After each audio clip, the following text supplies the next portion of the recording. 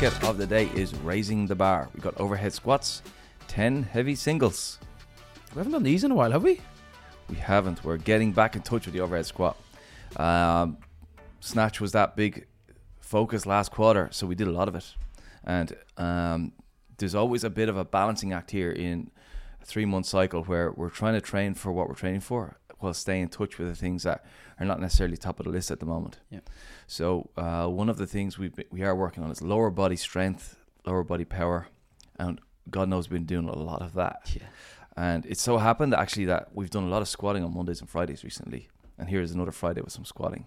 But the overhead pattern added into it just keeps us in touch with that snatch pattern while also building some leg strength. Yeah, and it's a good positional thing as well, isn't it? It's like if you can get into a really good overhead squat, you can probably find a pretty good front squat position, which means you can probably find that you can catch a heavy clean pretty well as well. There's that little trickle down transference, isn't it? Yeah, the overhead squat would be considered the most upright torso squat pattern, and it forces us to be more upright. Yeah. And it will really help with the front squat and then into the clean. And that would be the most difficult version of a squat pattern for most people, minus Miguel.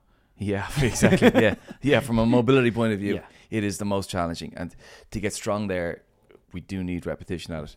And the overhead position forces us upright. So with this workout today, then it's 10 heavy singles.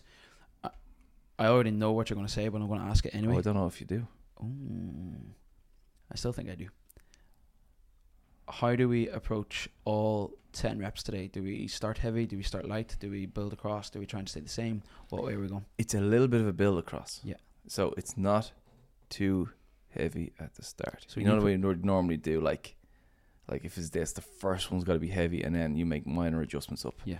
Whereas with the overhead squat, we haven't done it that much, so we might want to start somewhere around, like it's moderately heavy, and then through the middle it gets heavy, and then at the end very heavy.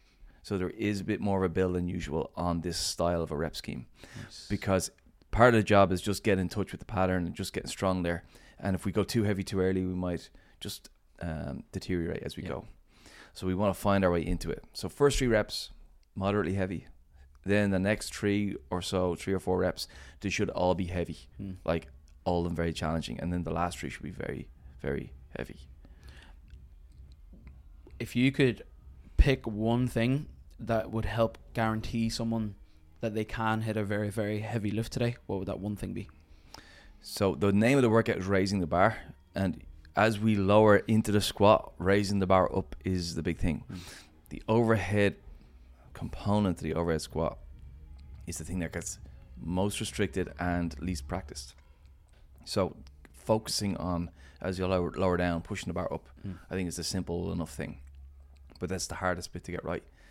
It's where most of the benefit in the overhead squat will be. It's what will help catching a heavy snatch as well. So that's where I would focus. I would probably overwork through the early reps in the overhead portion to make sure that all of the activation is dialed up to 1,000,000 by the time you get to the last heavy ones. I did, was it Jose's class?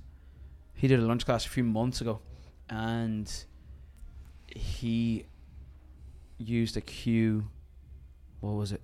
Triple elevation, I think that's what he said. Yes. So it's like that lift of the midline, and then a lift of the shoulders, and then an extra little lift through the elbow.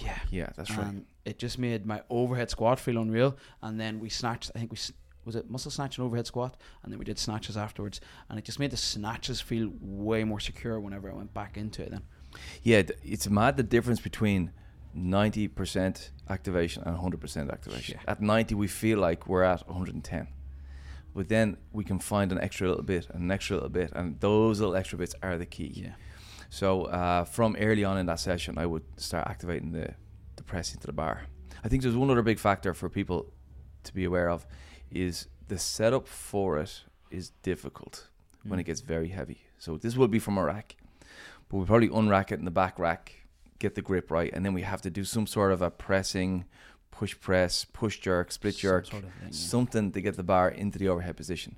So I think don't underestimate that piece of it, because if you do that piece really well, the overhead sets much better. It's not kind of squashing us down into a crappy overhead position. Like we get to lock out, fully activate into it. So put some focus to your setup and then go into squat mode after that.